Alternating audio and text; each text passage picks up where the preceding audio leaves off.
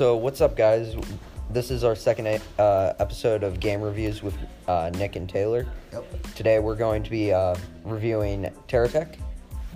Pretty fun game. Great game. Sandbox vehicle building game. Very, very fun. So let's get right into the main portion of this review.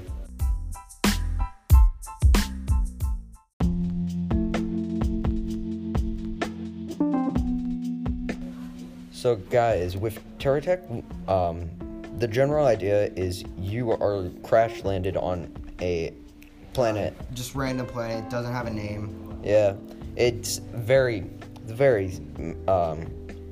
interesting concept where you're not actually like a person stranded on a planet, but instead you're a vehicle. Yeah, you start off with a couple of Small parts, such as a base and a weapon and a cab, and then you go around getting more parts, creating a better vehicle.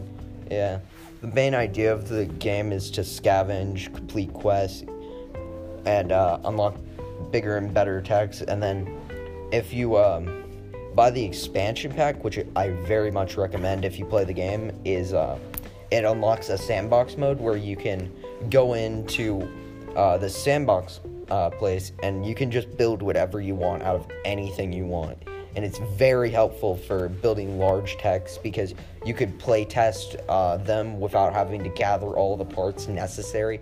That way you're not constantly grinding out parts and resources to craft or to make the new part or to buy the new parts.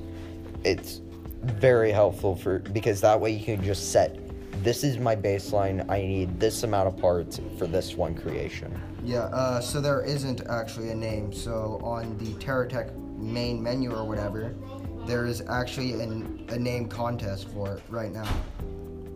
Yeah. One of the names is Terraria, which is going to be our next podcast. A little Yeah. sneak peek Terraria is very fun game. as well. Yeah.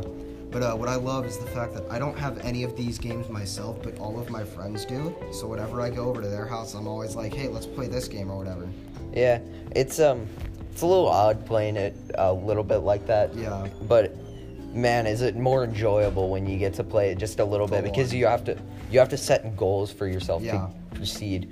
And it's actually better to play this game in moderation, in my opinion, because this game is so time consuming if you don't play it in moderation and set goals for yourself, because you'll end up just sitting there wasting hours upon hours of just sitting there thinking of what to do. But if you set certain goals for yourself, like I want to build or you go ahead and I want to get this weapon and I want to be on this tier of, let's say, the GeoCorp, which is one of the companies where you can get vehicle parts from. Yeah, and vehicle parts they have there's an actual ability to create flying creations where there's a weight aspect in the game where if you off-center your craft with bad weight balancing, it'll actually tilt one way or the other when you're flying or anything. You got anything else? Not really, but it's still one of my favorite games. It probably will always be right under Ark because dinosaurs. Yeah, you can't argue with Ark. Ark's a good game. It is. But with TeraTech, you would actually recommend. I would recommend this game to almost anyone I could think of. Yeah. And but it does take a big computer to run sometimes. Yeah, because once you get into the later aspects of the game, you eventually get to the point where you're shooting thousands of bullets at a time, loading in thousands of millions of particles probably from all the explosions that are going on, and then you're also going around killing other vehicles to get parts while they're also shooting large amounts of bullets at you. And while you're going around looking for parts, there are parts that you don't want. So most of the time, what's going to happen is you're going to end up leaving them, causing your world to lag. Yeah. And jump around a bit and even freeze the screen a bit. Yeah. That's the only complaint I have with the game. It could use a little better optimization in the end game, but other than that, could you consider that a complaint though? Yeah, I mean that's how most open world games are at a certain point. Yeah. You get to a point where if you're not constantly going around, getting rid of things that are in the way and stuff. And keeping track of what you've done. Yeah. You'll eventually run into a problem of just hitting lag spikes just randomly, and it gets a little bit annoying when you're playing games, but it's your fault is usually what happens.